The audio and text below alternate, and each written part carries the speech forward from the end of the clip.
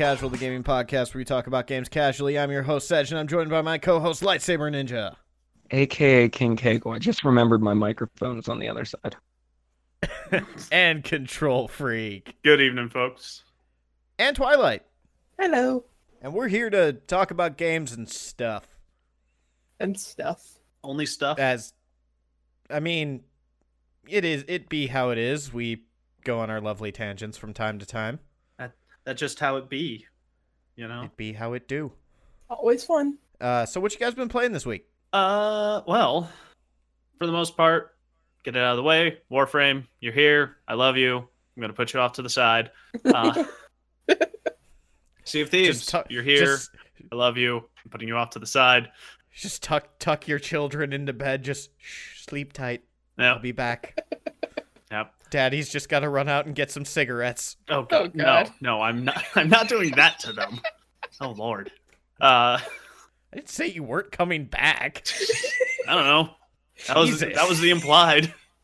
That was definitely the implied. But no, the other two games that I have been playing have been Dead Cells, which Nice. I think I've talked about before, but not too in depth. It's a roguelike, as seems to be kind of the kick over the last year and a half. Lots of roguelikes that come out, where you get a menagerie of weapons. You start off with a random weapon, could be a sword, could be a bow, a shield, whole cacophony of things, and you're trying to go through a literal dead city. Like, got eradicated by a plague, and everything is undead and coming back to eat everything, pretty much. I would like to point out you are also like a living pile of snot inhabiting a corpse. You're a cluster. I presume it's a cluster of ectoplasm, and yeah, you take over a headed corpse to go and do your thing. One of the because they did a recent update for it, so they've started adding more lore to it. So you actually get some background as to what had happened. But I like the little comedy aspects, because there will be points like you'll come across one of the vendors, and behind them there's this pile of corpses, and you can walk up to the corpse and inspect it. And the character looks at it and is like, huh, these bodies look really familiar. Oh, wait. And then it just cuts off there, because your guy basically realizes, oh, these are me. Or you can come across a junk pile, inspect it, and it'll say, some of this stuff looks really familiar. And pretty much alluding to all the vendors just steal your shit when you die. But it's a fun game, start to finish. I've gotten to the final boss. I have yet to beat him. God damn it.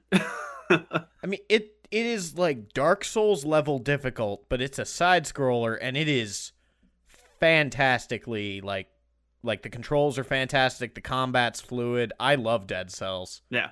It is my favorite pick up and play game on Switch. One of the aspects that I really like from it is your level up.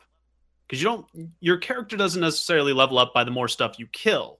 You find stat upgrades, and you can upgrade one of three stats. Brutality, I think it's brutality, survival, and technique.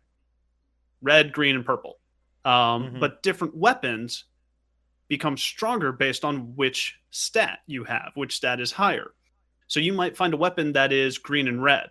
So whichever stat is higher notates how strong that weapon is. And then you might find something that's actually colorless, which it will take the stat of the highest stat to base its damage on.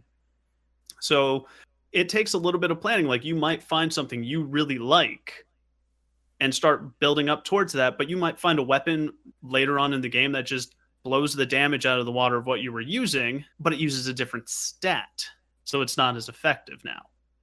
Right. So a lot of fun, easy game to just dump hours into. 100%.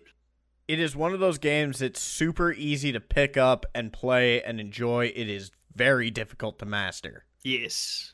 especially considering there's a fuckload of like instant kill death traps in that game.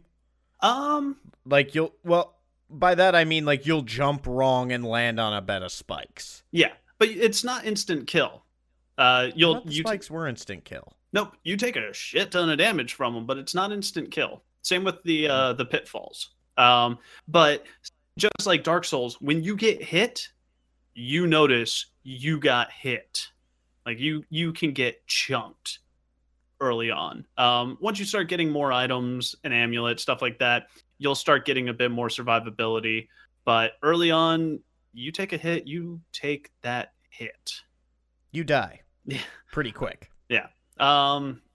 The other game I have been playing has been out for a bit, kind of released, and then just honestly, it went by the wayside for a time. Real quick, Dead Cells, procedurally generated. It's seed based, so not it is randomized, but not procedurally done. Well, the procedure usually is more put together than just randoming. But no, I wanted to make sure I was thinking of the right thing. There is a really, really good GDC talk from one of the programmers about how they make the levels feel more handcrafted than usual and what they had to go through to do that. Yeah. Well, and that's the thing with, because procedurally generated is where you start off in one room. When you go to the next room, that room takes its shape then. That would be procedurally generated. Seed generation is you have like, it'll be a string of 25 characters. That is your seed code. Yeah. You can get that exact same run by putting in that seed code again. Yeah. So it's not necessarily procedurally done. It's randomized based on that seed code. Same thing with like Minecraft.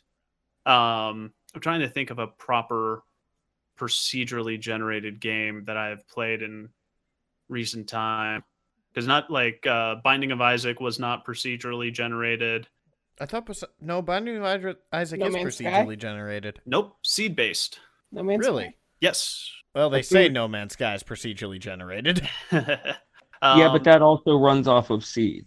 Not necessarily. So I think what theirs is, it's not necessarily seed based, because like if a planet is undiscovered, it hasn't been created yet.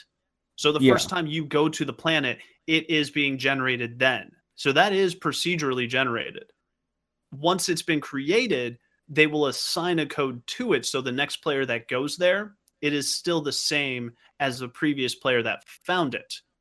So that's kind of that's more of a combination of procedural into seed. I mean, sure, but for both all intents and purposes and our listenership and all of that, I think we're getting too into the weeds on trying to be very specific about it. Well, but there is a definitive difference between the two.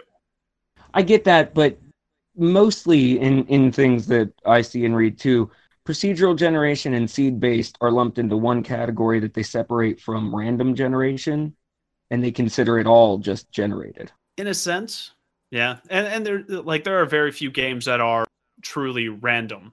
Any game that tries to go full random is kind of fucking itself. Well, yeah, because the processing power of constant generation. Just because of the unpredictability. Yeah, unpredictability is not too bad. Actually, a game that I believe would actually classify as procedurally generated, Risk of Rain. The original Risk of Rain, not Risk of Rain 2, because Risk of Rain 2 had predefined stages that you would go to, but the original Risk of Rain, every run, the world map was different. The platform setup, the scale of the world, each time was a different setup. No matter how many runs you did, there was no seed key associated to it. I believe FTL is also procedurally generated because the way the planets are laid out on the map is different every time. Yeah, but all I wanted to add though was just there's a really great talk from one of the programmers on Dead Cells. I'll have to look that up. Yeah. But for the other game that I've been running on, and I played a little bit a couple weeks ago as well, Rage 2. Oh, I didn't know you actually picked that up. It's part of Game Pass. Oh, right. Because I'm the weirdo who bought it before that was a thing. Yeah. I mean, I've gotten access to a lot of different games for Game Pass. Like, I actually picked up Metal Slug X, I think it was. I played it for about 20 minutes and uninstalled it. That sounds like what most people do with Metal Slug. Well, that's the thing. I loved Metal Slug in the arcades. I loved Metal Slug on the original console, but for some reason on PC, the controls just don't feel comfortable. I don't know why. Can you play it with a controller? Probably. I could probably have set it up, but this was just something I was like, oh, it's free. I'll pop it on. So I didn't give it too much time. I don't know which one it is, but there is a recent Metal Slug that has been just hated. We'll have to look that up at some point. There's the new Contra that everybody universally fucking hated. Sorry, I just tried. You know what? A lot of side scroller shoot 'em ups have been having bad reboots lately. See, the new Contra wasn't a side scroller though; it was like a top down Diablo style. Twin stick. I mean that's why it was a reboot of the genre idea.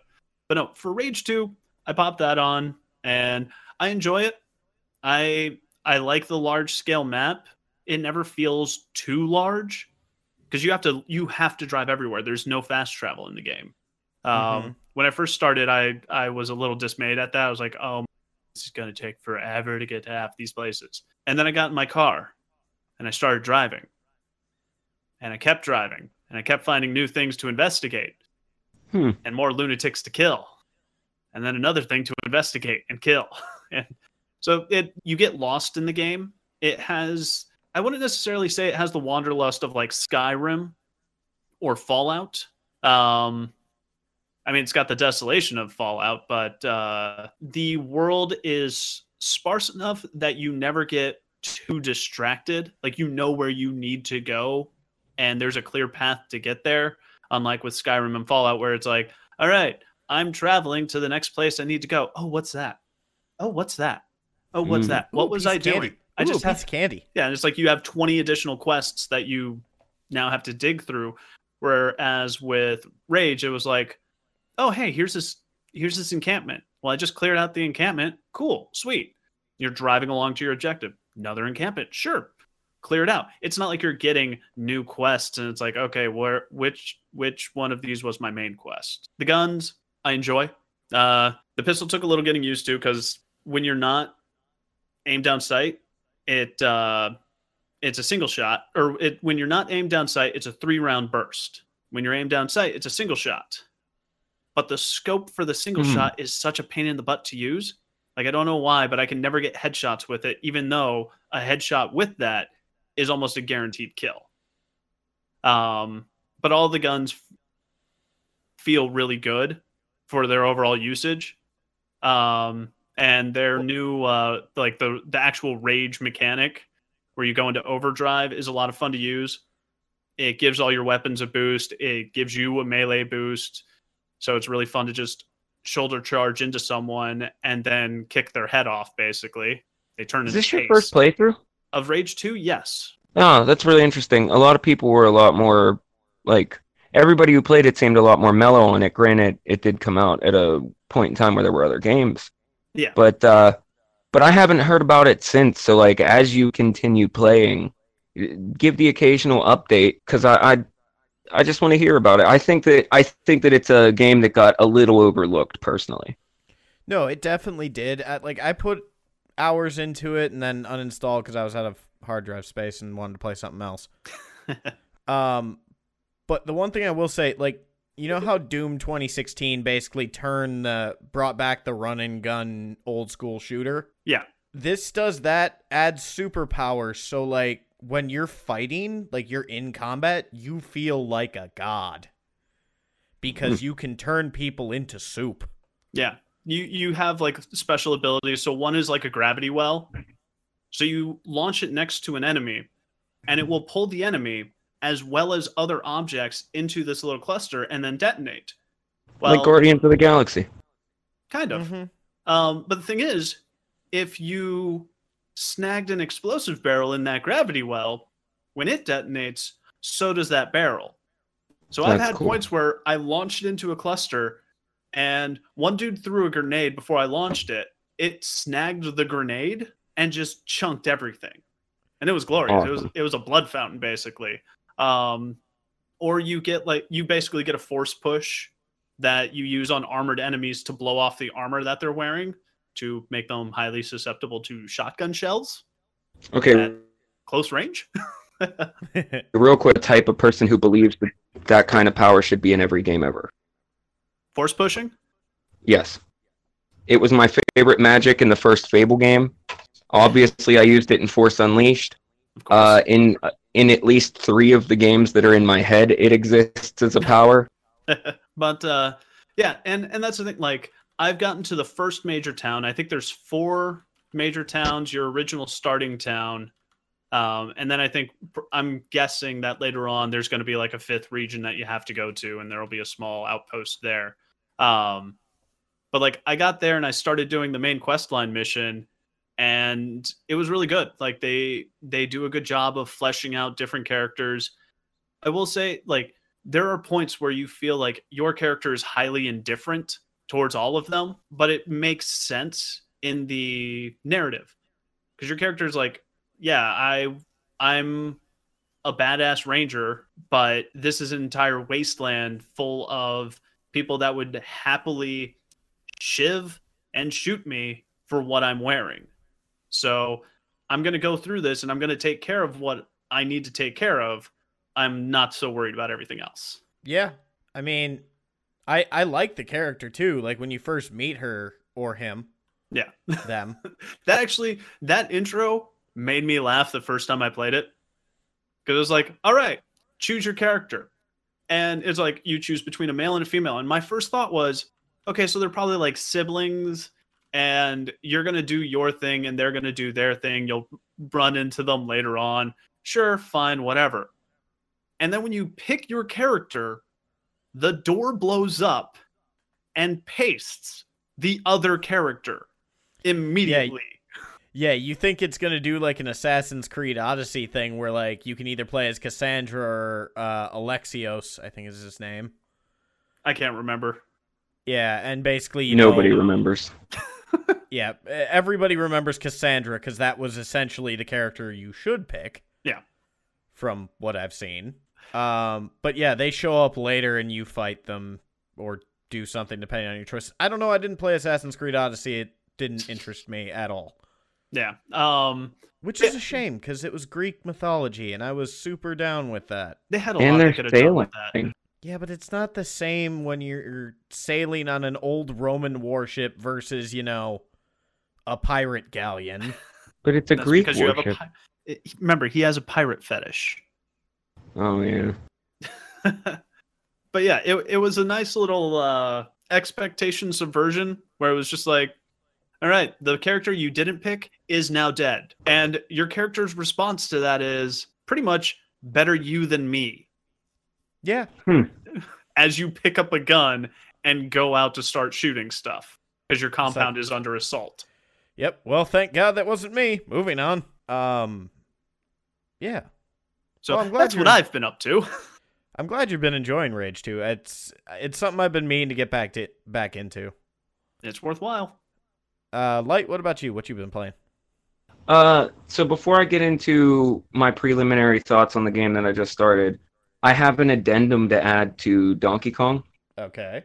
I feel like I explained it okay enough. I don't know what else to say to it, but I realized something as I was playing through the game, and I had to share it with you guys. And it's something that I don't mean to have people in mind whenever I'm thinking this up before recording and stuff, but it's something that I genuinely want to hear Control's take on, or something that I think might interest him. But I also know that it'd be up your alley too. So, in a side-scrolling platformer like Mario and all that, like the blocks float. Even Sonic, like the land masses float or whatever. Yeah. Okay, nothing in this game, no platform floats by its own volition. Yeah, they're all held up by some kind of support or something. Or there's something in the background that's moving that keeps it moving. Like, everything is so tied together intricately. It's one of them things that once you've played a level enough that you're less focused on not dying and more focused on, like, you can look around at the backgrounds and stuff. Like, it is crazy how intricately woven together these levels are. And then each level on an island, with its own theme, they also kind of tie into each other. How like so? So on one, there was a level where in order to get things going, you kind of it's a frozen level, but in order to get things going, you crack a rock, which splashes down, and there's a little bit of lava in that level.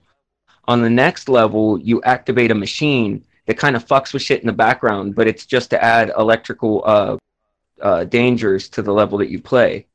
But by the time you reach the next level, it's all lava. Like, you have essentially broken the mountain. And Okay, it's like, so I didn't even realize that was happening as I was playing.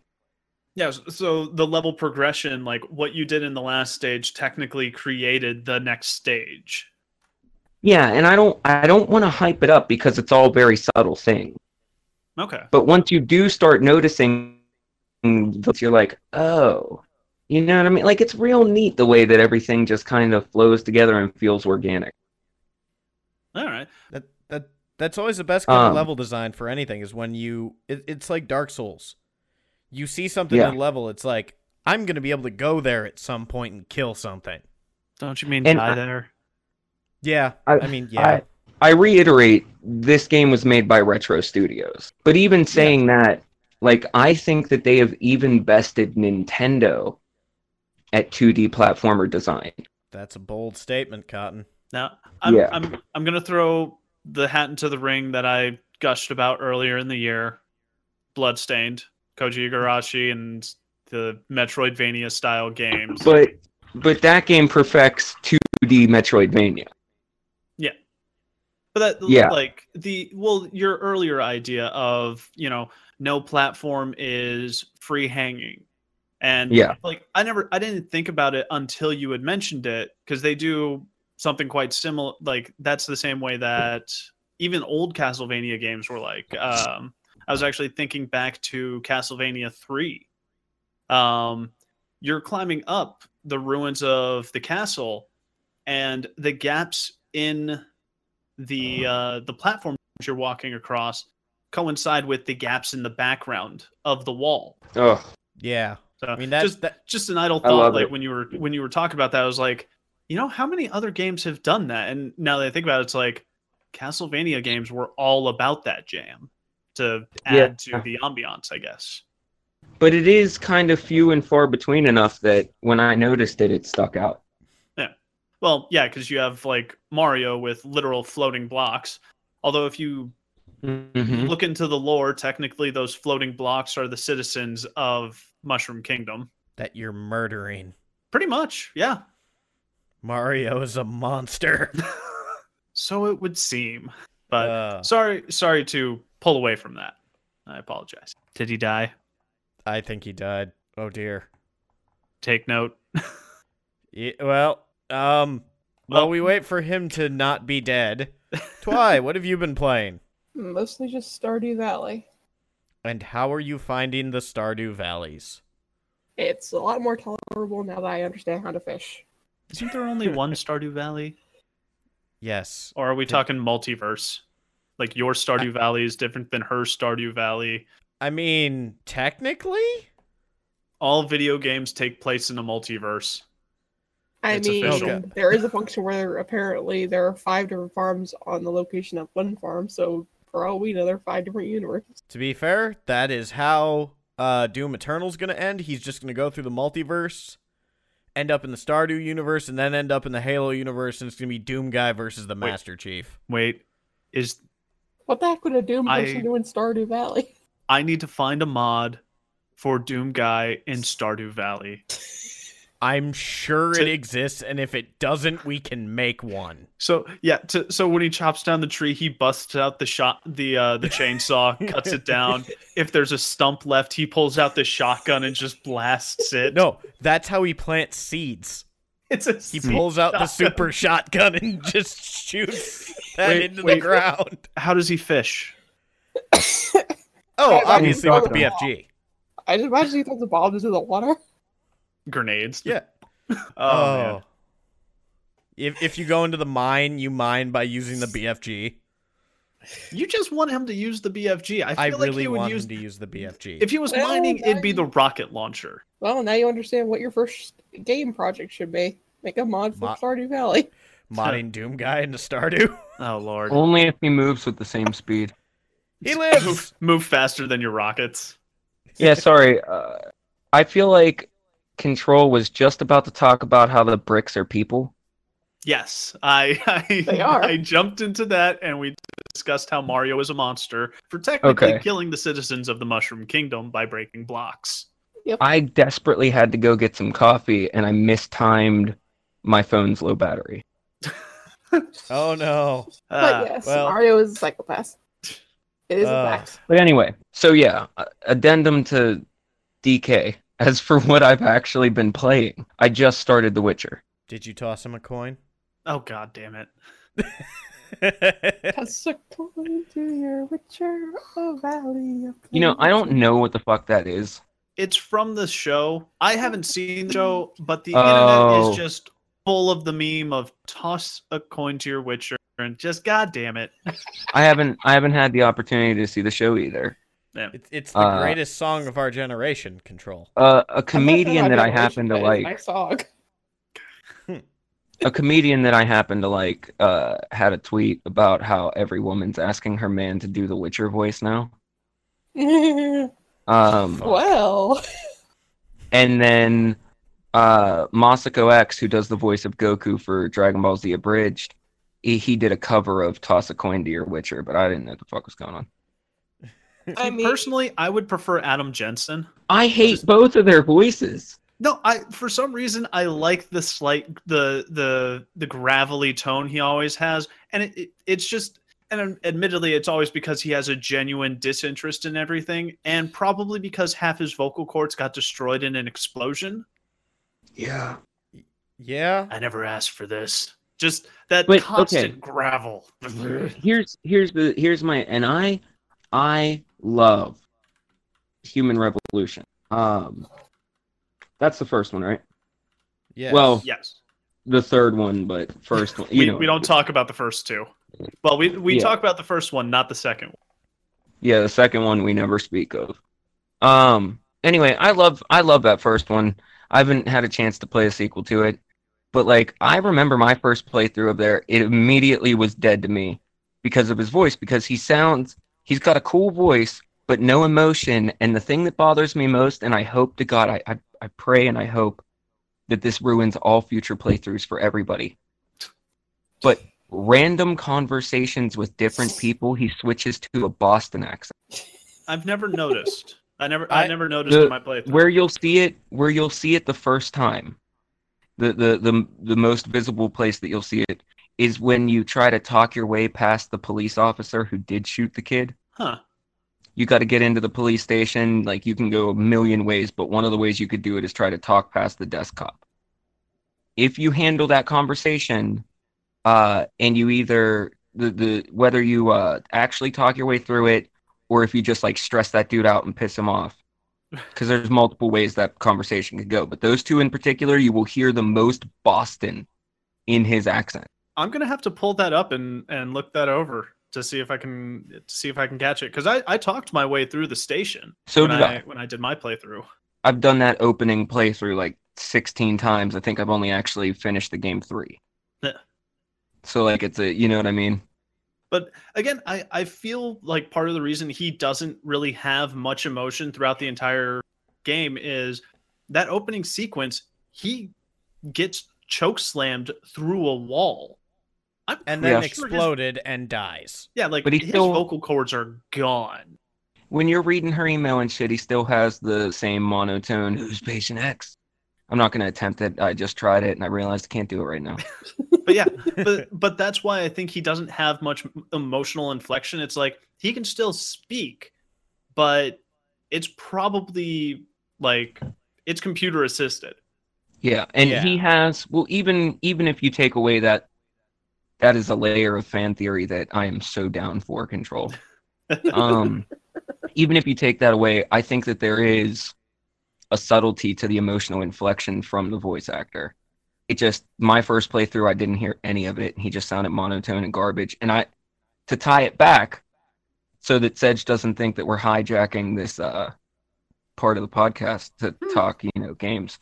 I'm just sitting here like twiddling my thumbs like I didn't play more than 5 minutes of this game. I don't remember any of this. I have a similar feeling about Geralt's voice. I don't like it. You don't like his gravelly voice? It hit me as monotone. Cool sounding, but not enough. That is Geralt.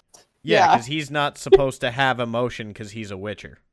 But he does have emotion. Yeah, he's not supposed to, and everyone thinks he doesn't, but he does. It's just muted. He doesn't know how to express it. He doesn't know how to express to me, it sounds like bad readings. I also realized me trying to do Geralt's voice just sounds like Hiccup trying to do it. So, another game. You guys were saying how girls were getting their boyfriends to try to sound like Witchers. I don't know. I think I'd try that too if I had a boyfriend. But no, for other I games, hear that Cavill does a good job. Sorry, go ahead, Control. No, for other games that do a poor job I would actually say that the player base dislikes a character for similar reasons where they feel like the character's monotone or one-dimensional. And this is a super throwback. Final Fantasy VIII. Is that Squall. The one with the laugh? No, that's 10. But no, Final Fantasy VIII had Squall, who was... tall, dark-haired, kind of moody, was always kind of antisocial. Like he never likes talking to people, and everyone always took that as, oh yeah, he's just an emo kid, like he's just being emo about everything. And it was like, no, he legitimately just doesn't want to be dealing with this shit. It's like, my job is to be a mercenary, and you assholes are throwing me into this massive political fuck up. Like, I just want to do jobs and make money. Yeah. I don't give a shit about your political bullshit. And I was actually kind of annoyed that I personally feel like it was kind of ham-fisted, the romance stuff with Rinoa. I think that's the right name. This is where my knowledge of Final Fantasy VIII ends. I'm sorry, I've never played a single one.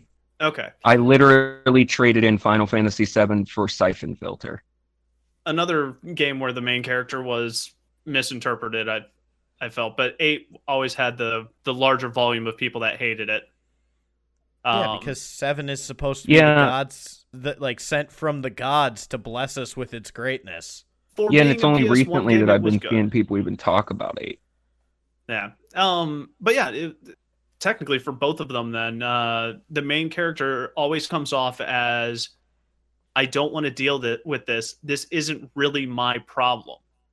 And the story will always unfold that actually they are directly linked to said problem. But at the start of the game, they get a lot of flack because everyone's like, oh, they're moody, they're emo, they're, just a little bitch. And it's like, no, they're sitting there going, why are you dragging me into this?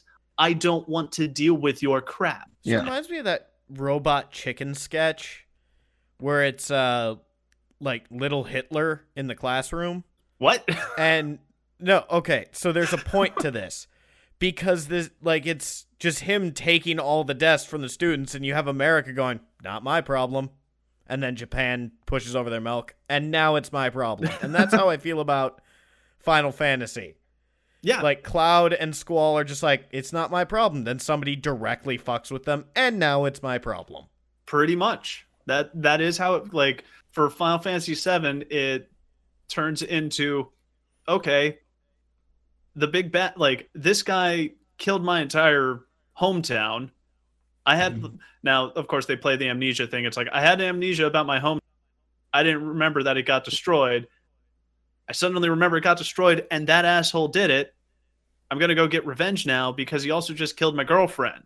And for 8, it was similar situation, although they threw time travel into it at the very end, and that got real weird. So I'm not even going to try and break it down, because that would be a whole different multi-hour podcast. I'm pretty sure it already exists, the breakdown of how the time travel works, because it's like the big bad technically took care of the main cast of characters when they were kids at an orphanage, but due to the wibbly wobbly timey wimey stuff, she became evil but was always evil. She's like the mage of the beginning and end, and she's trying to collapse all time into a singularity and destroy everything. And so at the very end you have to kill her, and she pretty much says, "Thank you for doing this."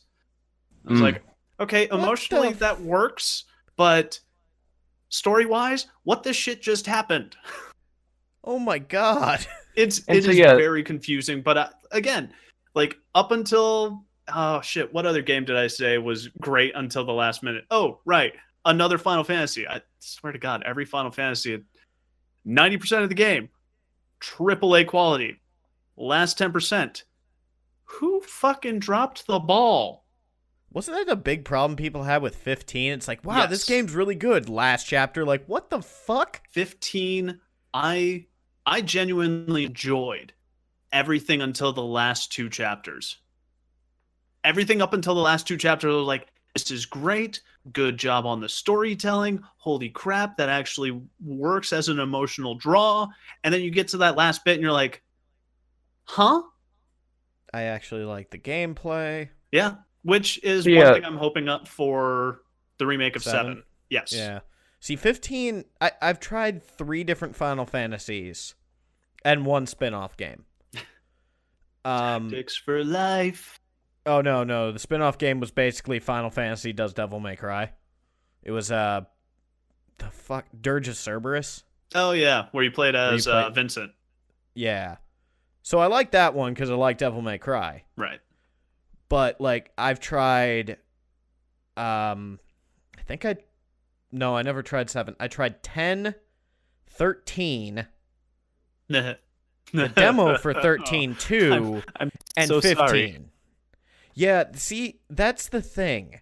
People keep, like, I know people who's like, oh yeah, I tried 13, I didn't like it. Well, how far did you get? I don't know, a couple hours? Like, oh, no, the game really gets good at 30 hours in. I would say 9 hours. 9 hours in is when the game finally is like, oh, right, this is a Final Fantasy, it's supposed to be open world. That's too long. The problem is, it's... Oh, absolutely. Yeah, 9 hours of that, I wouldn't have made it 5. I would have been like, no, this is stupid. I'm done with this game. I'm going to go play something better. Also, I hated every single character in that game. Also true. Like, they were so paper thin. You had broody pink-haired chick number 1. Yeah. Who, by Final Fantasy 13 2, or no, 3. Whatever. That's a confusing numbering system. Literally had her emotions stripped out of her. Yeah. And then you had her friend, the macho dude in a beanie and a trench coat, Snow, whose entire personality is angry. Well, no, or sad. He starts off as the super happy-go-lucky guy.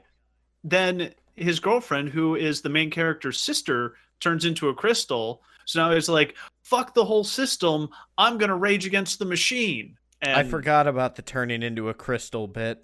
Oh, and then don't forget Hope, who's the moody little child who lost all hope and throughout the course of the game somehow finds his hope because, you know, what's in a name except everything about the character, I guess? Final Fantasy... Basically, TLDR, Final Fantasy 13 is dumb. Yeah. Don't play it. If you want a great story... Sorry, this is my last thing for Final Fantasy. This will always be my personal favorite Final Fantasy. Final Fantasy Tactics. Not Tactics Advance, not Tactics Advance 2. Final Fantasy Tactics War of the Lions. It's medieval, has magic, so it's medieval fantasy. And it takes place during an actual War of the Nations. You see the nations evolve and events transpire throughout the nations as you play as this mercenary group. Was that just Final Fantasy Does Fire Emblem? I never kind played. of, okay, kind of. It's pretty beloved. Yeah, kind of, but better. I would say. I could never get into Fire Emblem. That's fair. And now that they keep throwing Fire Emblem everywhere, like it's some sort of godsend, I'm. Oh my god, we can get to that in the news section because oh boy. Yeah. Anyway, that's how I felt about. That's how I felt about Witcher 3. What have you been playing, Such? Yeah, we were on Witcher. I'm sorry, Light. Oh man, do you have any other thoughts on Witcher? I know you're still pretty early in the game. Do I have any other thoughts beyond I didn't like his voice at first? No. Would you like to share your other thoughts on The Witcher? Yeah, I have a couple things, and then anyway, the game's kind of daunting to get into because it has such a fanfare around it. Yeah, but I was gonna say I'll agree with you because when I started that game, it was you get into the world and the world is immediately like super fleshed out. Yeah. And then you get into your first combat. I'm like, oh, okay, this is more in depth than I expected for the tutorial. Yeah, the tutorial, the sticks are too sensitive on Switch, and I've turned them down multiple times. I actually started the game 4 times before I started actually playing. Yeah, because you had that crashing issue. No, that happened on my actual playthrough. Oh. Yeah, I was many hours into the game when that started happening. Oof. It all fixed with an update though. That's good. Yeah. But even on the combat tutorial, I was like, okay, it's a simple combat, but there's clearly some depth to it. I did fine at the beginning, and then I just got my ass kicked. And I've only recently, like, starting yesterday, getting the handle on combat the right way. And I still fuck up a lot. You know, Sedge said that, but I was failing before I even had oil. Also, I've been using my oils for 2 specific quests. One's a Witcher contract and one's a secondary quest. And the Spectre that I gotta fight is just too powerful, even though the mission itself is below my level. Which is another thing I didn't realize leveled missions happened, and I accidentally, at level 5, walked into a level 20 mission. Oof. Yeah. I would also say, know your weapon. That is always a big... Like, I have had multiple times where I was like, why am I dealing crap damage to this thing? Oh, I'm using the wrong sword. Yeah, okay. Can I bring that up? Well, he auto pulls the sword for me. Oh. I haven't... Like, they taught me how to sheath and unsheath each sword, and I thought that was going to matter, but I haven't had to worry about that yet. Oh. Huh. Why... I'm sure there's some in-lore reason for this. You'd think the monster killing sword would work on people. Would work just fine against people. Yeah. Yeah. But apparently people are super immune to silver sharp things. So... Well, and one thing I was thinking of is maybe the silvered blade is not necessarily as sharp, so it's not good against armored individuals. Most humans have armor, whereas most of the beasts are flesh. Yeah. Okay, yeah, that's fair. So the silver is technically burning as it's cutting through them. Not necessarily lightsaber style, but that type of idea. It's like it is cutting their very being, not necessarily slicing them. Yeah, plus the dual sword thing, I don't know, I just think it's a cool lore thing for this world. No, it's a super cool lore thing. I'm just saying the Control's explanation actually makes a lot of sense. Yeah. But why you couldn't just sharpen the silver sword more, but whatever. Because I'll say now, it's silver, it dulls faster. Yeah. All I will say about my brief experience with it, which is a total of like, I think I've already put in like 40 hours. But I'm very low level. I'm very early story. There's a reason that it has such hype. Agreed. I have questions about the time, but yes, you are correct. Well, because there's places to run around. He also kept restarting, and it technically calculates full. Oh, that's time. Yeah, all right, fair. Yeah, I've got about 80 hours for start to finish. But at one point, I think I skipped a bunch of side missions, or I misdid some of the side missions. So yeah, let me just say, I've spent a good chunk of the game just like off of my horse, running around the entire map, picking up every flower. Which it has the same issue as Dragon's Age. Oh, I was gonna say Red Dead, but yeah, Dragon's Age, where it's like, all right, welcome to Hinterlands, or not Hinterlands. Shit, I can't remember the first region you get to in Dragon Age 3, but it was like, all right, here's this really, really, really, really bad. You could probably spend 20 hours here. And like one of the first reviews that came out, like it was like a player review, said, do not do that. There is so much more to the game. Don't spend all your time here. Yeah. I think in one of our Lost episodes, I brought up wanting to go back and play Inquisition, and you actually mentioned that to me. Yeah. Because it's like, don't, like, just go through the starting area. Yep. But then the other thing that's eating up my time, the game has a really poor trade system. Like, explain. Like trying to haggle and shit. Okay, trade. I thought you said trait at first. No. I will agree with that, because I got to the point where it was like, I have picked up 20 different swords. I'm literally just going to a blacksmith to sell them so that I can have him smith me something worlds better. Yeah, and I've come to this realization that, like, because what I noticed was they sell you stuff, but, like, I sell a sword that's, you know, very rare.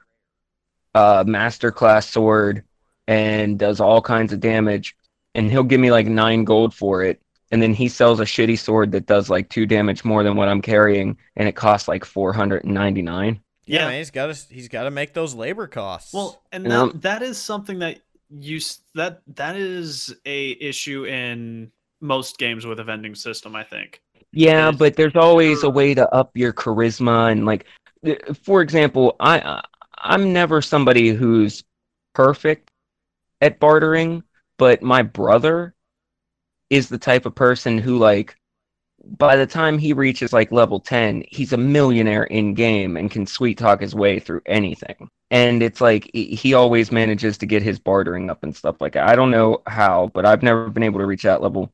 But this seemed unfair. What I have discovered is because I'm trying to play it like it's a Skyrim or a Fallout or another RPG like that, whereas don't pay attention to the swords that they sell. Just get them to dismantle the shit that you carry and craft a better one. Yep. It's way cheaper. Yeah. And it took me a while to figure that system out. I'm still not there. I'm still buying shit. And then the final thing I'll say is where my time has gone is I got the handle on Gwent. Oh, God. Oh, no. Yeah. And so, put it this way. I had 1,000 gold, and I was very happy to finally make it to that. I felt like king shit for once. And then I went and bought like a flower or two, and so I was down to like 4 gold. I was like, all right, I'm going to play some Gwent. And I got myself back up to 1,000 gold just playing people in Gwent. Gwent is awesome. Yeah. So those are all my preliminary thoughts. Oh, good. I'm glad you're enjoying it, and I look forward to hearing more as you get farther into the game. Yeah. And some of the secondary bullshit quests turn out to have some great stories, too. Oh, yeah. They're super in-depth. Mm-hmm. Like, I mean, even, like, your most mundane little quest can turn out to have, like, I want my an insane amount of lore. Yeah. Or you end up fighting a Leshen. Oh, my frying pan. It was taken by a army guy that wanted to scrub it clean for ink. Oh, yeah. I ran across that lady. There's, like, an item in that shed that, if you pick it up, you'll never be able to get rid of it. It's like a spyglass that apparently was supposed to be a cosplay for Geralt, but they never made it so you could put it on. So now you can't drop it because it's technically a quest item, but there's no quest to complete it, so it's stuck there. Huh. Oh, that's funny. So there is a game I forgot to mention, but I think I forgot about it due to the holiday break we took. Okay. Oh yeah, the week we missed. Desolate. Desolate. This is a indie game I came across. I think I was randomly scrolling through like the Steam sale stuff during the time frame.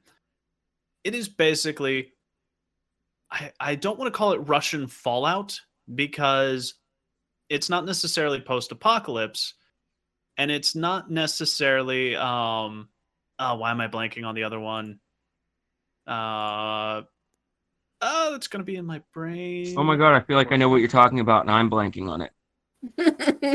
I swear, if you end up saying Stalker. the game that I'm actually thinking of, yeah, it has a feeling close to Stalker, but with more of a I'd actually say more of a Fallout feel. It is an interesting game. I did a stream for it and was going through kind of the main quest, and it is interesting. Like the core story for it is basically you're teleported to an island. Some doctor did some experiment on this island, and things kind of went sideways. Animals are mutating, people hear voices, you know. In the most colossal way. Pretty much. There's weird gravitational anomalies, people are getting mutated, and you're pretty much a volunteer to go to this island. Like you request to go to this island for one reason or another, and you go through this door and you just teleport there. You just wake up on the island. Not fully sure how you got there, but you're there now. I think I put about 3 hours into it, and the game is brutal. Like you have to eat, you have to drink, you have to worry about your heat. And as I came to find out, limb damage.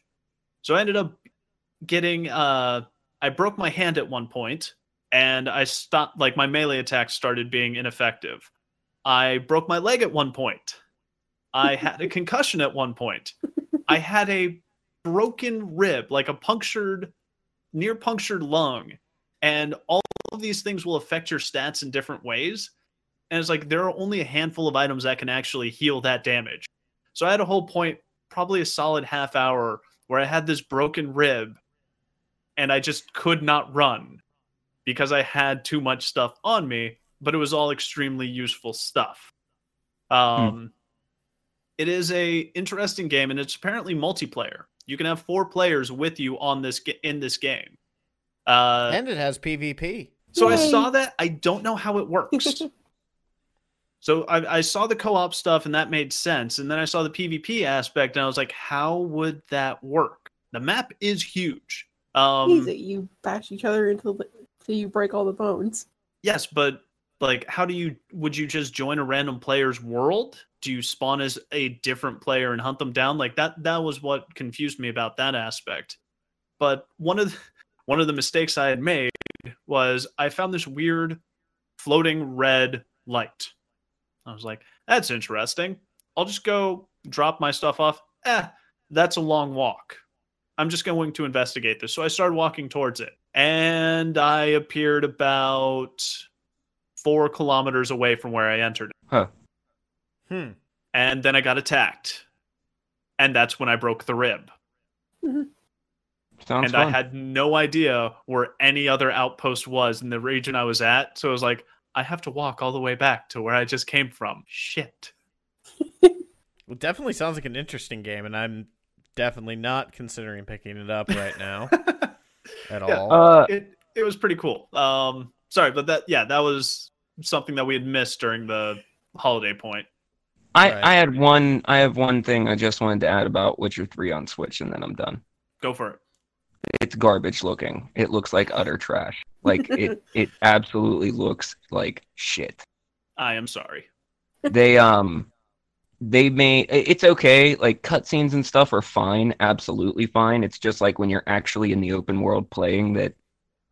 Even I know that they did a lot of anti-aliasing post-processing. I just don't know where they did it. Like Geralt himself is just a series of blurred jaggies. So, do you think the gameplay is active render and the cutscenes are pre-rendered then? I think that it's Well, one, I know that they coded to the basically to the metal to get this game to run, and they focused on the frame rate. But I think it's because there's actually a delineation between pre-rendered and in-game cutscenes. Right. So pre-rendered cutscenes obviously look gorgeous, and then in-game cutscenes there's a huge downgrade, immediately noticeable. But I think because in-game cutscenes don't need to render a full world or have it at the ready, they cut out all the NPCs and all the surrounding, and it's just that one focused point. Yeah, but when you're actually playing, Geralt himself doesn't blink. That's well, that's man. It's not something that any player should normally notice, but I'm that weirdo who was like, this seems so degraded, I wonder, and then stood next to a wall and moved the camera. They were playing, what is it? Deceit? Deceit, yeah. That all the characters on the screen menu blink and sync. Yep, and then we couldn't unsee it. But we did find out why that happened, because all the player timers for blinking would sync up when you'd when the lobby would load. Yeah.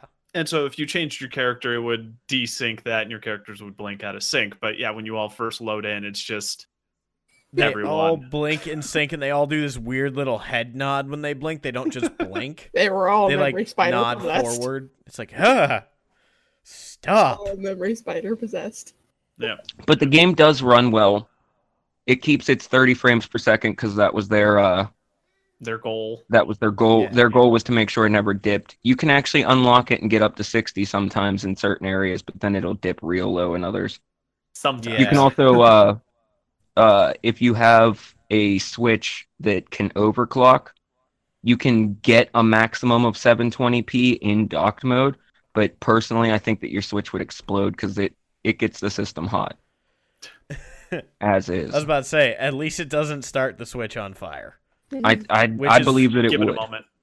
Which is when they first announced, hey, we got The Witcher 3 to run on the Switch. I was like, okay, well, that's gonna brick every Switch that it gets played on. Yeah, I think we all kind of knew it's a miracle to get it running, and even with all the shit I talked, it's still really good. Yeah, I mean, and you get to enjoy this game that people talk about now. Yeah. But I feel like if I had played it on PS4 or, God forbid, PC before this, I probably wouldn't touch the Switch version. Oh, no, that's basically where I'm at, because I've played it on PS4 and PC, and I'm just like, nope, I'm just going to stick to my PC version because it looked pretty. Yeah. Now, are you actually going to finish that game anytime soon? Yes, I'm going to finish it. It's on the list. How many games are on that list? I don't want to answer that question. But speaking of what I've been playing this week, I don't actually have that long of a list because I've also been joining Control in the Sea of Thieves train. Well, one of the fucked up things is Control and I just both mentioned 2 games. And we lasted this long. Yeah. And now I feel like I won't be able to continue that on, and I'm a failure as a podcast host. But anyway. I feel like Sea of Thieves, they've really messed up the spawn rates. I don't think so, because I think they've just increased things so it's not as boring to travel around. But it's not that it's boring, it's that in 2 days I've watched 2 streams, yours and Control's, and you both ran into a storm, which was followed by a kraken, which was followed by a ghost ship in the middle of that kraken. Yeah, you're not wrong. It was hell, and I was solo. God damn it. Yeah, at least when it happened to us, we were either on a brig or a galleon. We were on a galleon. Yeah, we were on a galleon, so it was manageable. Yeah. But the fact that it happened twice in 2 streams in 2 days seems like they messed up the spawn rate somewhere. I think that actually sank us too, now that I think about it. Well, we lived. Next time we play, we'll have to see if it happens again. Questions will fly. We'll just have to sail into the storm and see what happens. Oh joy! Yeah, that thing we all actively try to avoid sailing into. You don't have to sail into it; you just have to follow it. Yeah. So I've been playing that. I started a new playthrough of Doom, actually just started that today, but I'm doing it on the next hardest difficulty from the last one, so I think I'm on Ultra Violence. Bit of the old Ultra Violence. Yeah, and our old friend Ludwig Van. Man, that that game is therapeutic. But it really is, literally too angry to die. Excuse me, guys. I need to go rip and tear for a bit to relax. Gross. But yeah, so I've been playing that, and then yeah, that's really about it. I haven't been playing a whole lot of super interesting things this week that I haven't gone in depth on prior before. Right. Because, I mean, I could talk in depth about Doom for 2 hours, but I've done that twice. Give it a couple months, you'll just go in depth on Doom Eternal. Oh, yeah. Once Doom Eternal comes out, I'm just going to mute you guys and just talk. I'm kidding. Oh, I do want to say I just double-checked, and it's only 30 hours I put into Witcher so far. Okay. Amateur. I just started. I think this is a good place to take a quick ad break. Yep. To check out some of our awesome podcasty friends. So we'll be Potentially right back. Coffee. Yeah, we'll be right back in just a second here. Check out these other podcasts from our awesome Next Wave podcast group.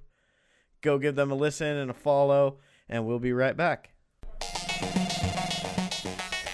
What's up, nerds? This is Rich, the host of the Three Fat Nerds podcast. I would like to invite you to check out our podcast. We have 2 shows every week, and both of our shows are about everything that is pop culture and nerdom. That's right, we talk about movies, we talk about comics, we talk about video games, we talk about role-playing games, we talk about Dungeons & Dragons, and so much more. You can find us anywhere you get podcasts just by searching 3 Fat Nerds. Also, while you're at it, go ahead and like our page on Facebook, 3 Fat Nerds Podcast. Follow us on Twitter and Instagram at 3 Fat Nerds Pod. And of course, you can check out our website, 8122productions.com.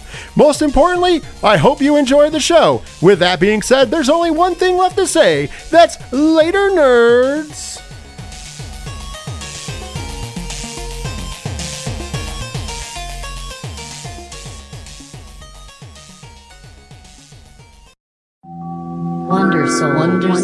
Wonder Soul. Hey, I'm Lucas, the host of Wonder Soul, a weekly podcast series featuring a variety of topics dealing with life's many passions and experiences. Join me and friends each week as I discuss topics ranging from pop culture to real-life conversations that all can find relatable. New episodes bring new guests and new topics and release every Friday. More content can be found on Wonder Soul's YouTube and Twitch channels. Stay up to date and connect with Wonder Soul through social media by following us on Twitter and Instagram, and we hope that you enjoy Wonder Soul wherever you listen to podcasts. So do good and take care. Welcome back, everybody. I hope you enjoyed those promos. Go check out those awesome shows. Yeah, those shows sound great. Yeah. They're cool people. I can vouch for them. We got a couple of oh fuck, I forgot to mention Kakarot. Shit. I was quietly seething while you talked about Doom, waiting for you to bring it up. Way to fail. God. Okay. Well, to be fair, I've only put like 20 minutes into the game so far. And 15 of it was learning to fly. Oh my god, the flight control. Oh. Okay. So in the first, 20 minutes of this game, you fight Piccolo. Cool. And I didn't understand the flight controls in that, but I won the fight, thankfully. Though the fighting controls are, if you've played any DBZ games, Xenoverse, Budokai, whatever, any of the 3D games, Match one button and win. Yeah, it's the same fighting controls. That hasn't changed. If you like that, you'll like this. Ugh. What pissed me off more than anything, so after you do your weird little fishing quest with Gohan, where you plug a tail into your butt? Yeah. Yeah, the tail butt plug. No, not a fan. Hey man, Goku's into what he's into. No kink shaming. I ain't kink shaming. I was watching. He doesn't like to kiss, and he likes a tail shoved in his ass. No. Oh God. Okay. Anyway, so after you do that, you get on the flying Nimbus, and you mean King Kong? Shut up. Wow, that was rude. I'm sorry. No, dude, please. If you didn't tell me to shut up, it would have been bad. So you get on the flying cloud thing, and I remember this from the show. It was very fluid and fast. It looks. Was it? This handles like Superman 64. Whoa. Superman 64 had all right flying mechanics. Did we play the same game? No. I don't know. It felt fine. It felt fine with the analog stick. The problem was that the entire game was flying through loops, and it had a shit frame rate. So, in the overworld, when you're on the flying Nimbus, you are collecting orbs that are at different heights, and you don't control them like you'd think you'd normally control the flying, you know? One controls your horizontal, the other stick controls your pitch. I wouldn't have thought that at all. Oh, because that's your standard flight controls. Why would you fly like a plane in Dragon Ball? Why would you... You're flying. Why would you not fly like a plane? Because you're not a plane, you're a person. You only need one stick for that. Okay, well, okay. Here's the thing. You're not playing, you're a cloud. The right stick controls camera, left stick controls your horizontal X and Y axis, or X axis. The Y axis is controlled by the goddamn trigger and the right bumper. So you change elevation by trigger and bumper. Yeah, it's so fucking stupid. Wait, like Mirror's Edge? Huh? Mirror's Edge doesn't have flying. It doesn't have flying, but one of the things that took, like, Mirror's Edge has a learning curve because you jump and duck with the trigger and bumper. See, but that would make this sense is having you those go are actions.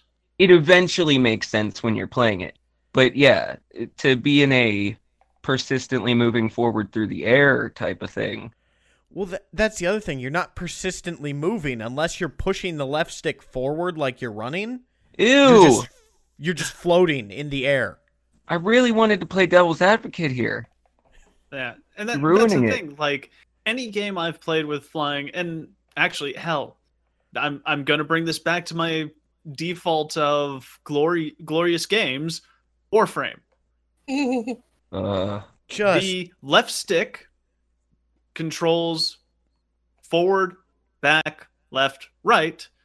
The right stick, if you're playing on console with thumbsticks, controls the way you're looking, which is wherever I'm looking. If I push forward on the left stick, is where I'm going. So your camera orientation controls your elevation.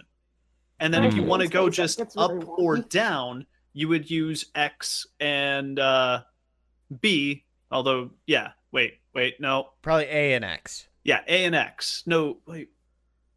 Where's A and Y or X and triangle? A and B, actually. Okay, but even still, that makes sense because that's jump and crouch. Yeah, exactly. Jump and crouch would control your elevation for up and down. Unless you're in space where it gets all wonky.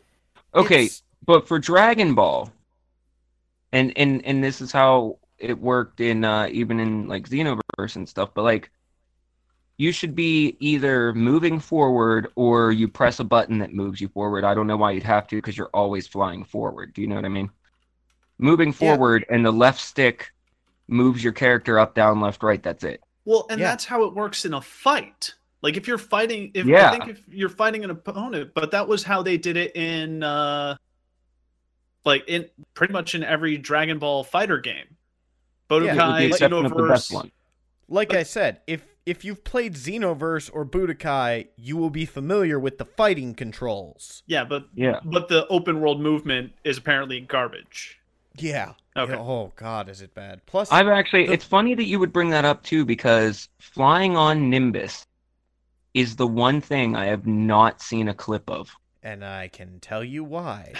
And when you look at the controls, even whenever they were demoing the game, and the people were flying with Goku alone, flying with Piccolo to go get Raditz at the very beginning.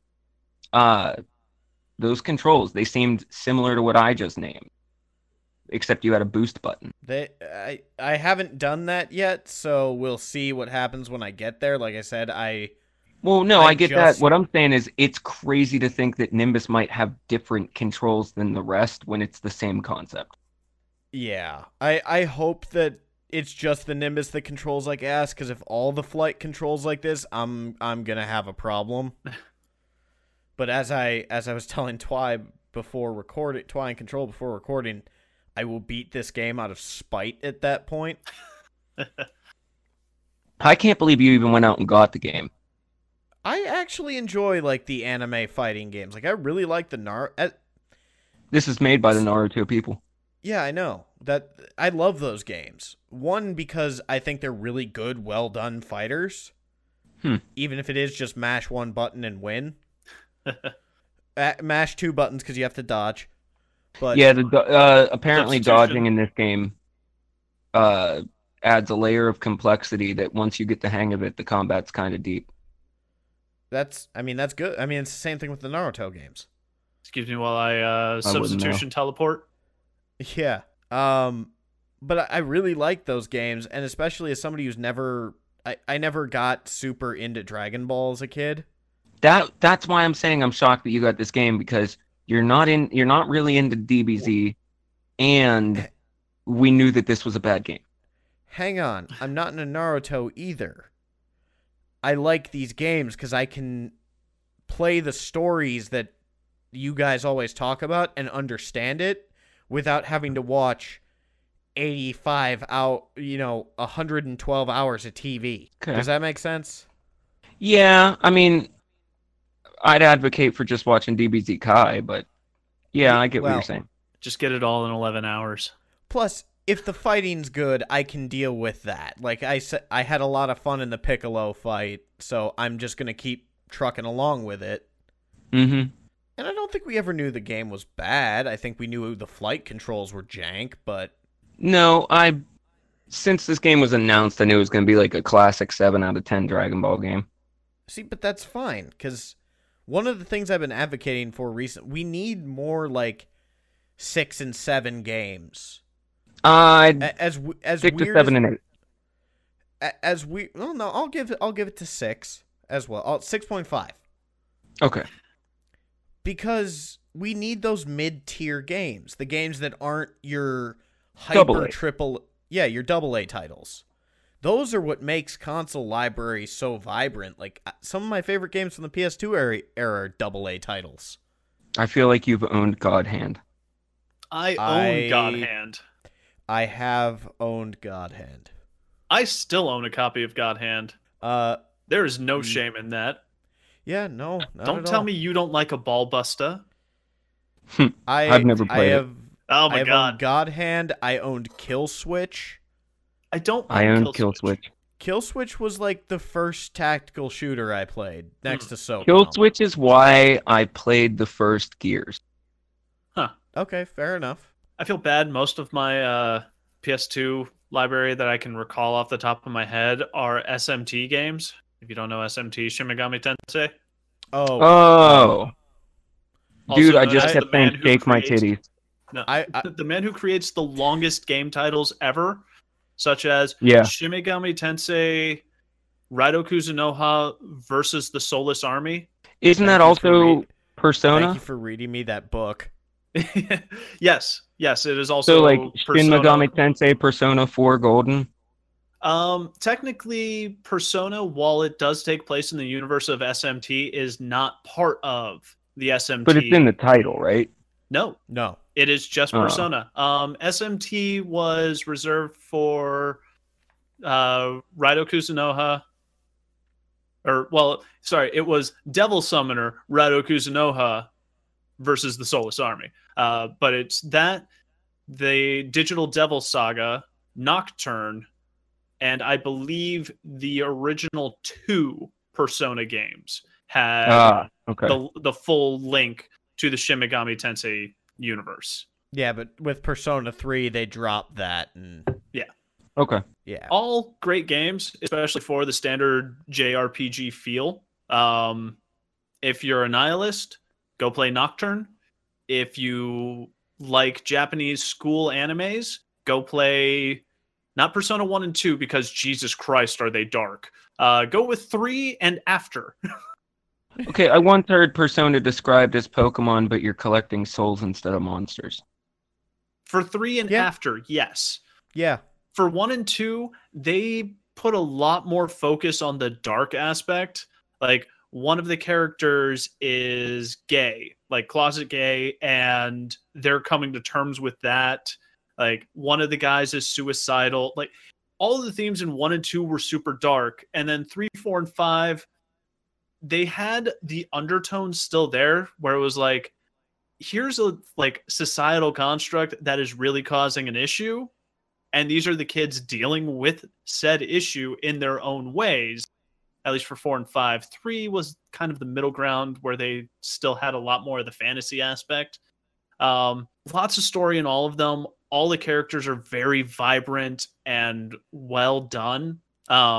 If you like character development games where as you play the game, you discover more and more about each of the characters in your party, they are perfect. Plus, the art style is goddamn beautiful. Yes. And the soundtrack, especially for Persona 5. Although, be careful of Mara. Okay. I have nothing to say about any of those games. I'm not a JRPG person. Come at me, internet. I don't care. Yeah, it's not for everyone. Yeah, I think that they're all terrible. Hell, I've only beaten half of them. But I will say... To be fair, most of them are like 100-hour games. Yeah. Persona has an amazing UI that manages to be as complex as any other game from Japan and yet completely readable. Mm-hmm. Yeah, and very accessible. Like you never feel lost. Yeah, while you're playing it. And that even goes beyond like there is so much to do in any of the Persona games, because one of the things to get stronger demons, you have to develop your social links. So while you're playing the game, it's like, okay, you went to school in the daytime. What do you do for your afternoon activity? I go and join the track club. Cool. That ranks up this social link. What do you do with your mid-evening? I go and talk to this person. And that ranks up your social link with that person, which ranks up the demons you can get that associate with that link. And the links are all based on the Prime Tarots. So not to out myself as a pervert when I was a teenager, but it sounds like the Newgrounds visual novels I played. To be fair, you're not far off. Just take out the tits. Yeah. Well, don't remove them entirely, but cover them up. Yeah, it's probably best if we're in high school. Actually, in Persona 5, you can get your teacher as a maid at one point. So how does Kakarot compare to getting your teacher as a maid? You know what? I can't compare it to that because I feel Persona 5 is an infinitely better game. So look, there's a piece of Kakarot. That was a sentence. There's a piece of the Kakarot game that is related to the old school filler. And it would be about 75% in if we count every baddie as a chapter, whatever. Garlic Jr.? No, Cell. But anyway, there's this moment, and I don't know how easy or hard it is to find in the game. I don't know if it's something that you'll just do as part of the main quest, or if you got to seek it out as like a side quest. But there's something you must do in this game, and that is get Goku's driver's license. Oh god. Okay. I will let you know when I have progressed far enough to get Goku's driver's license. As far as I know, bitch. Now I haven't looked into it a lot, but as far as I know, it's literally the only moment in the entire game where you drive a car. I'm pretty sure that was the only moment in the entire show where Goku drove a car. I just feel like drive is very liberal. I just feel like if Goku wanted to drive anywhere, he'd sooner just pick up the car and take it with him. Well, that was his argument to Chi-Chi, was that they could fly. Yeah. But he and Piccolo both at Chi-Chi's behest had to go get their driver's license. That filler Piccolo episode was ridiculous. I just have to go find that filler episode because that sounds hilarious. It is. Unrelated to DBZ though, I just remembered a game that I need to go. I need to play again because it was really interesting. Oh yeah, PsyOps, the Mindgate conspiracy. Everybody. I have that still. Haven't played it yet. You fuck. Does it start with a T? No, it was a JRPG type game for PS4. I think it was called Nightmare or something. Well, let's see. PS4? Yeah, basically it was you build intricate traps to kill people. Oh, no. That is actually based on another game called Rule of Rose. No, guys, you're thinking of Night Trap. But you know the game I'm talking about, right? Not Rule of Rose. Yes, I do. They had a Vita version of the game. Yeah. I have the PS4 version of it. Okay. And it's super fun and super difficult. Yeah, and the whole premise is like you're trying to defend this character, but this character is also like the reincarnation basically of evil.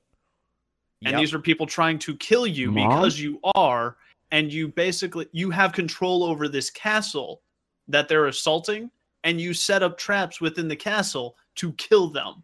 And you try and kill them in the most interesting way or malicious way. A la, let's see. Throwing them into a giant fan. I mean, for starters. There's actually a reverse tower defense game made by Adult Swim for mobile where you're setting up traps as heroes come to try and save a princess. I think I've actually seen that one. Yeah, you guys just reminded me of it. I can't think of the name off the top of my head, and I don't feel like looking for it, but it's genuinely one of those games that you should have on your phone. It's not Death Trap. It's not Deception. It's gonna be on my mind. I'll look it up really quick. Strategy RPG. Castle Doomslayer is mine, by the way. I just remembered it. Okay. But the one thing I really love about this game is, apart from the fact that, you're playing as the incarnation of evil, and that apparently means the least amount of clothes possible, while still being... Yes, it is Deception. Sorry, I just pulled it up. And okay, you are one of two scantily clad women basically setting up this tower full of traps. But I love the timing aspect of it. Because, you can launch somebody off a ramp into a swinging, pendulum to knock them into another thing, into a cannon, which shoots them up, which hits them onto a bed of spikes, and then into the bowl of... I'm blanking. It's a Greek torture mechanism where you throw someone into a metal bowl and then... Oh, into the brazen bowl? Yeah, the brazen bowl. Yeah. Or you throw them into a furnace or a giant fan or electrocute them. It's a really messed up game. But it's super fun. That sounds awesome, but you know what else it sounds like? Some shit I'll never pull off. Yeah, see, that's the thing. I've seen people play it and they pull off these, because it essentially works like a fighting game. It's a combo system. Yeah, well, and that's the thing. It's actually very accessible. You say you'd never pull these off. I mean, as I said, I think the third one came out on Vita, and I have that. And the couple times I played it, I was like, how the hell do you combo all this shit off? You start realizing, okay, this trap would push them this direction. This trap does this to them.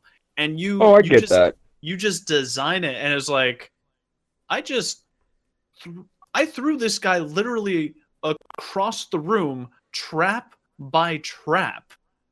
And if he tries to go that way again, there's a whole different set of traps now waiting for him. Exactly. It's just our discussion of JRPGs made me think of that. And it's just one of those games I'm like, I need to go back and play that because that was fun as shit. Especially, apart from being one of the most brutal games I've ever played. It actually wasn't that bloody though. Like no, all of it would get covered up. It's still brutal though. Oh yeah, because you know what's happening to him. Fuck yeah. Like in the realm of things, I just imagine that type of game, but with Mad World's art style. Oh Lord. Yeah, imagine that. That would get rated A very quickly. Oh man. Just by the time they finish the trap, they'd just be a limbless corpse. Sounds about right. Yeah. There was a point to that, but I don't know. I just wanted to bring it up. We got a couple little bits of news here just to wrap up the episode. Mainly just some delays. So everything is delayed. It's all a bunch of pointless delays, like a whole full of balloons. Cyberpunk got delayed till September. The game is playable, like fully finished and playable. They just want to polish it up. Always nice. And make it the best it can be, which, okay, good for you guys. Make sure you release us the best product you can. Problem is, they've also said that to do that, they allegedly will have to push their developers to work longer work weeks. So, allegedly. I know, but if you've ever heard the higher ups from CD Projekt Red talk about crunch, I know they look at crunch like it's a good thing. I am covering our asses. The crunchy. But yeah, so while good, you're delaying the game to make sure it's the best it can be. If you're doing it that way, just delay it a little longer. Yeah, I mean, we all believe in you. Yeah. I mean, you guys made The Witcher. You don't... We know what you're capable of. Just take your time and do it. Remember, your developers are people too. Yeah. Dying Light 2 also got delayed, and that got delayed without a known release date. I'm worried about that one. I think it'll be... I don't think it's going to pull a Skull and Bones. Well, I like a lot of their... I like the people that they brought onto the team. Yeah. But Techland has a history of releasing janky shit. Yeah. I feel like they're another Obsidian type developer where I believe in them, but I also know that they need a lot of time to polish. Yeah, I mean, look at Dead Island, janky as fuck. Dying Light 1, fun as hell. Better, but still janky. I think Spec Ops: The Line was Jaeger, wasn't it? Yes. Okay. I never played that one. I still want to play it. It's I played. I think it's been spoiled for me, but I still want to play it. I mean, you should still play it. It's still a good. Like it's one of those mediocre games that's actually really good. But I put that as like an 8 out of 10. Yeah, no, I'd agree with that. I've played it. It's a very interesting game. It's your generic third-person military shooter. And 10 out of 10 for story. Fuck, at least it's better than SOCOM 4. I will never not be salty about SOCOM 4. The Gamers, the YouTube channel that I recommended months ago, maybe almost a year at this point, they did a real good deep dive on the history of SOCOM, the rise and fall. Yeah, I'll have to go back and find that. Do an entire deep dive on that. Holy shit. Anyway, so yeah, those two are the major delays that I know about. I feel like there's one I'm missing. There's a whole laundry list. Which one, Light? It was Resi? There's a Capcom or a Square Enix game that's been delayed? Oh yeah. Oh god, what the hell was the Square Enix game? Oh, Final Fantasy. Got delayed again. Yeah, Final Fantasy VII got delayed. Oh, okay. Yeah, there's been a bunch of games. To be fair, got delayed. I'm also okay with those delays though, because that means my March and April are much more free. Yeah. Also, the fuck is a delay for Final Fantasy VII at this point? It's been over a decade. Yep. Yeah, which is why I'm worried about I'm worried about the remake because I'm not. Been over it. I am because I know what happened with Duke Nukem. No, this is a different scenario. Plus, Randy Pitchford is not involved at all. Fair point. But yeah, well, no, the other Squeenix one was Marvel's Avengers. Oh yeah, there we go. Okay, that's the one. Yeah, Marvel's Avengers. Actually, so I just pulled up a list. I'm gonna go down this list. I think these are kind of the top ones. Ooh. So Cyberpunk, Mm-hmm. Skull and Bones, Yeah. Animal Crossing. Really? Yeah. Got. Let's see, because it was technically, this is from last year. It was supposed to come out in June of 2019, and it got pushed back to March of this year. 2020, yeah. I remember that. I was about to say, I just looked. It was coming out in March. I didn't know it got pushed back again. Doom Eternal, as we heard. Last of Us Part 2. Yep. Pushed till May from its February release date. Oh, that's right. Watch Dogs, which was supposed to be October. I still think that game shifted is too ambitious. January, and now it's just kind of question mark. Yep. Well, that's the thing with.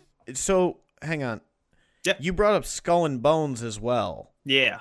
Skull and Bones is another one that got announced 4 years ago now. It was supposed to be launched May of last year. Now it's supposed to be launched sometime in March of this year. No, it got pushed back to 2021. Did it? It got another delay. Oh, okay. It doesn't even mention that in. Wow. Well, okay. It sounds like you're reading an older article. Posted January 21st. Oh, okay. So it's not that old. Yeah, I think they're doing kind of a catalog of all of these games that are coming out this year that were what were their original dates type of thing. Because they also mentioned Last of Us Part 2. The problem with Skull and Bones is it's been delayed so many times now, and we haven't seen anything on it. Nothing from Ubisoft on it, apart from the delay announcements. Legion, I think that one's just getting delayed because that is a ridiculously ambitious project. Yeah, just a smidge. I'm worried that those two games will never actually see the light of day, at least not in the form they were originally promised. Yeah. Skull and Bones has been at least known about, maybe not announced, but at least known about since Black Flag. Yeah. No. Apparently there's actually a couple of different things that got delayed by Ubisoft. Because didn't Rainbow Six Outbreak get Quarantine delayed? Rainbow Six Quarantine and Gods and Monsters. Yeah, the Zelda ripoff. Yeah, the Greek Zelda, basically. I remember hearing about that delay. The Iron Man VR got. I mean, that was supposed to be apparently March. It got announced in March of 2019, and it was supposed to come out at the end of 2019. However, it's supposed to be coming out now, May of this year, and then Dying Light, as we talked about. What's that? Can Quest handle that? Do you know? Off the top of my head, I do not know. I would presume yes. Because Quest is supposed to be able to handle. I think it's supposed to be 90% of the VR library. Oh, okay. It's supposed to be just it is a standalone. Now the thing about it is that I believe it uses an internal chipset, so it's all based on how much can you store. Right. So you're going to be plugging it in, or wirelessly, or however it's set up to. By the way, I don't know if I mentioned it, but them coming up with that pass-through cable was genius. Yeah. Because you get your foot in the door with the Quest, and then you're like, okay, maybe I could take this to the next level. But those are the major ones. I know Square Enix. Shit, I had read over their pushback, and that's the thing. Final Fantasy VII was a month pushback. Yeah, which could have been for any number of reasons. It could be, hey, some of the translation stuff is a little fucky, so we're gonna fix that, or we want to make the lip syncing from Japanese to American or American to Japanese more fluid. Better. Whatever. Yeah. A month-long delay is not that bad. No. For a polish. If they said, hey, we're pushing back Final Fantasy VII for another year, then I'd start being worried. Then I'd be like, oh, what the fuck just happened here? I mean, that would pretty much warrant an entire dev change. Yeah. But Marvel, let's see. I think it was supposed to be May of this year. That did get pushed back to September. So that's a little more than polish. Yeah, that is a bit more. You know what that polish. tells me? Online infrastructure. Possibly. I still don't know enough about the game to care. yeah, I'm like they've put out a couple of things, but it's like, what are you? Yeah. Once they tell me what it is, then I might be like, okay, you got my Yeah, it's interest. weird. The more they reveal and talk about it as a single player experience, it sounds great.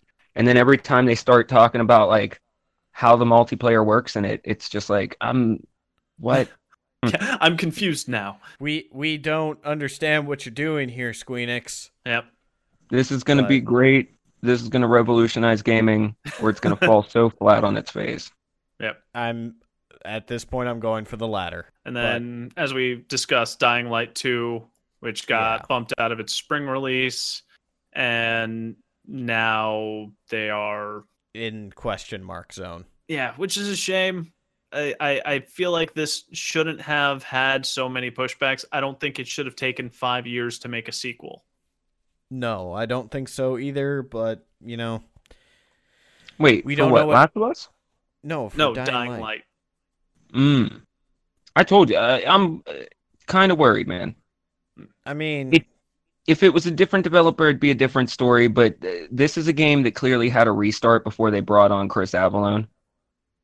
And then you take the ambition of Chris Avellone and the ambition of Techland, but the fact that Chris Avellone comes from Obsidian and Techland also seems to have jank, I'm a little worried. Still excited.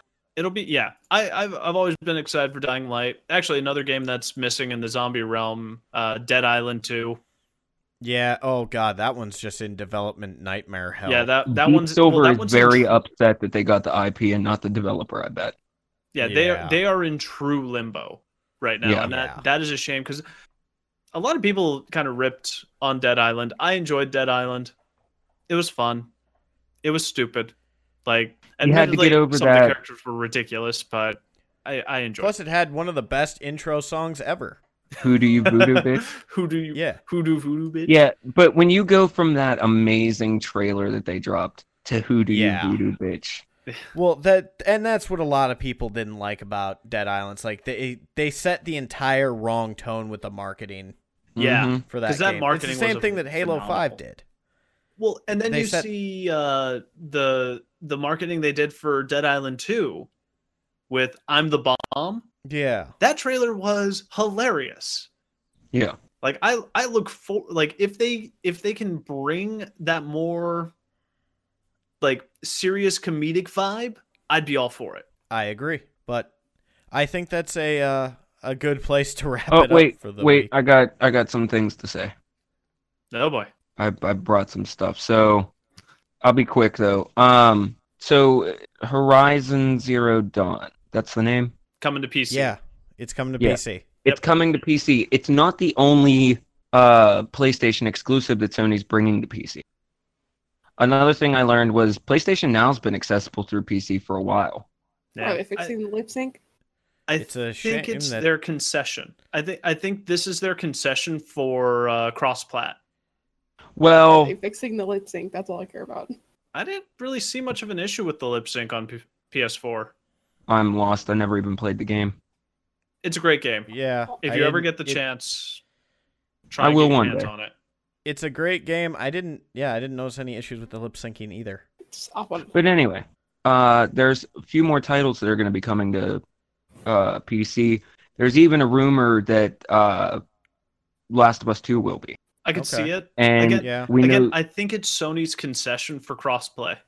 Well, I'm getting to that. So what I actually think is I wonder if Sony's roadmap is now matching up a bit to what we've been predicting Microsoft's. What do you mean? That PlayStation is a platform ambiguous, thing. I can't say platform at that point. I don't think so. Yeah, I don't think they're going to try and bring. I don't know. You The, figure that they're pushing on streaming too, and as we've discussed before, you can make way more money if somebody is paying you $15 for eternity to play on any device than just a single lump sum once. I suppose, yeah. I can see it, but I don't. I do not believe that is the path that they are going to choose currently. Sometime in the future, maybe, but right now, I don't believe so. Well, it's okay. That's actually a really interesting point that you brought it up that way, because what I was going to say is I think that they're on that path, but knowing how Sony does things, like they never make an ambitious step. They make ambitious half steps, if that makes sense. Yeah.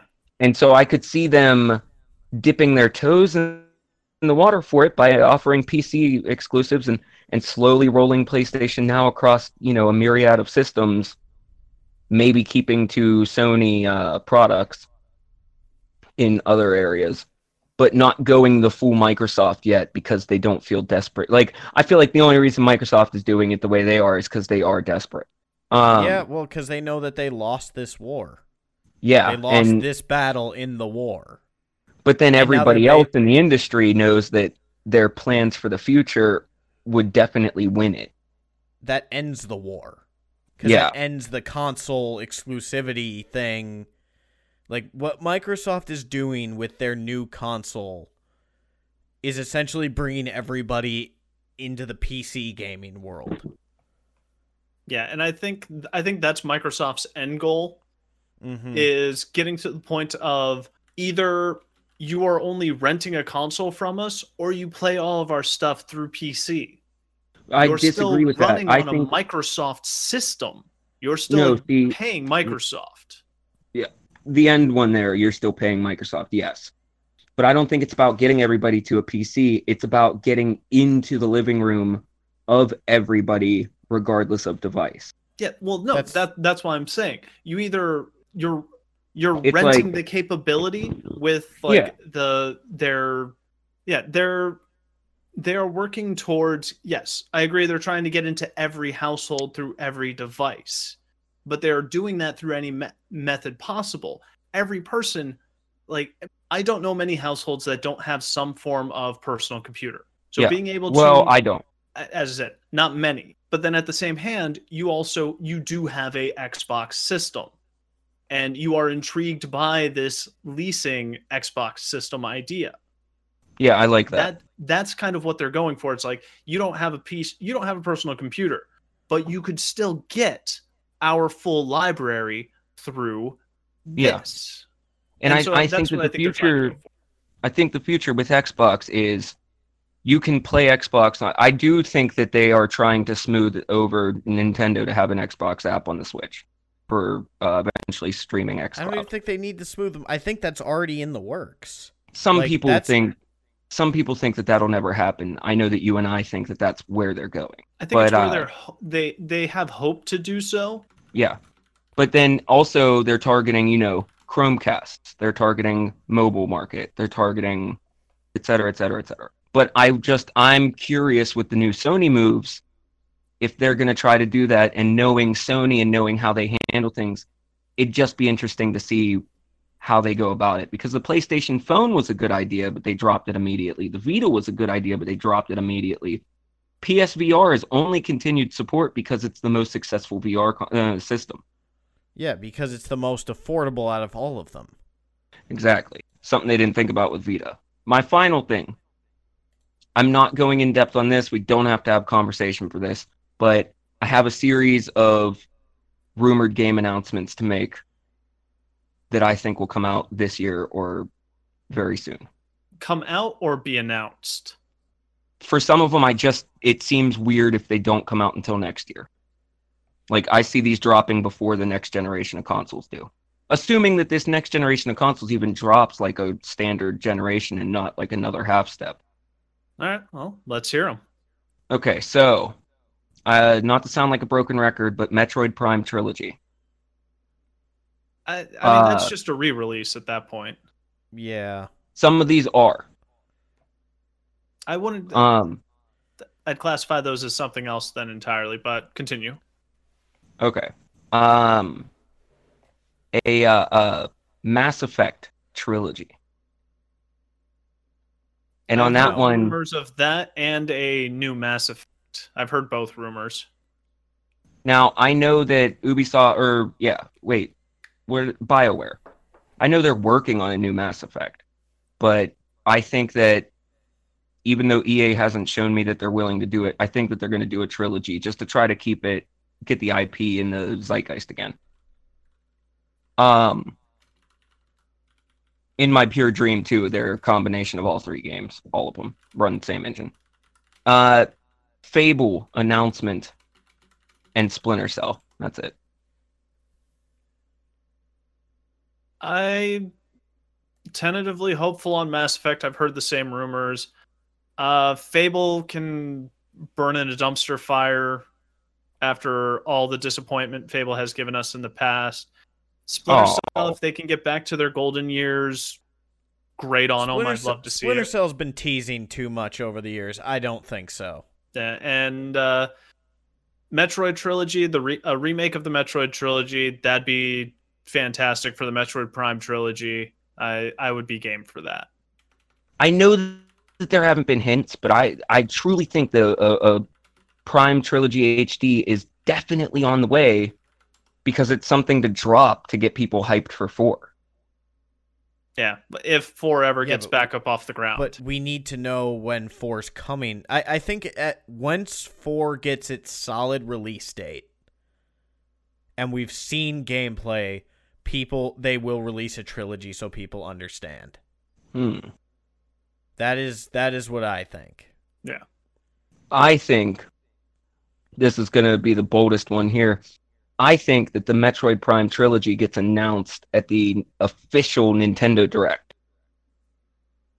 Whatever the next one is. I mean, they can announce whatever they want if it's Nintendo. If it's their show. And yeah. I think if they do that, I think the only way they would do that, make an announcement like that with one of their primary IPs, is if Sony or Microsoft make a similar announcement for either a new IP or a major IP that they own. Like if Sony came out and said, hey, here's our unveiling of the next God of War. If Microsoft came out and said, here is actual gameplay of Halo Infinite. Like something we should be getting groundbreaking that literally just shakes the entire schema of what is going on in the gaming world right now. Okay, if they do that, then I think Nintendo would be like, hey, Metroid Prime 4 is not dead. It is on the way. Here is proof. Let that be our bet then. Because when I say the next Nintendo Direct, I'm assuming that they have one in March. I don't know. I don't follow Nintendo. I say at the latest we see it at E3. Cool. Or GDC. So I say March, you say E3 or GDC, and Control says not unless they have to. Yeah. So we'll see how we do on that one. But that is a good place to wrap. A little bit. Holy goddamn. It's a lot. I find it funny. We started off saying, there's not much news to really talk about. And we, boom, just kept going. Yeah. So thank you for listening, everybody. I hope you enjoyed this extra long episode this week. You can find our show where you're listening to it now. If you would like to help us out, go leave us a review on iTunes, Podchaser, wherever you can leave reviews. It helps people find the show and helps us get noticed. Also, go follow us on our social media at Gaming Casual Pod on Twitter, the Gaming Casual Facebook.com/Gaming Casual Podcast. You can follow me personally at Sedge_gaming and Control. You can find me on Twitter at Freak Control. You can find me on Twitch at twitch.tv/ControlFreak. Otherwise, you can find me on Facebook.com/ZGuruReview, where much like we do here, I talk about things for way too long that interest me throughout the week. Light. And you can find me running through the woods, picking up every possible flower, even though I don't brew anything with them. All right. Thanks for listening, everybody, and we'll see you next week. Bye-bye. Good night.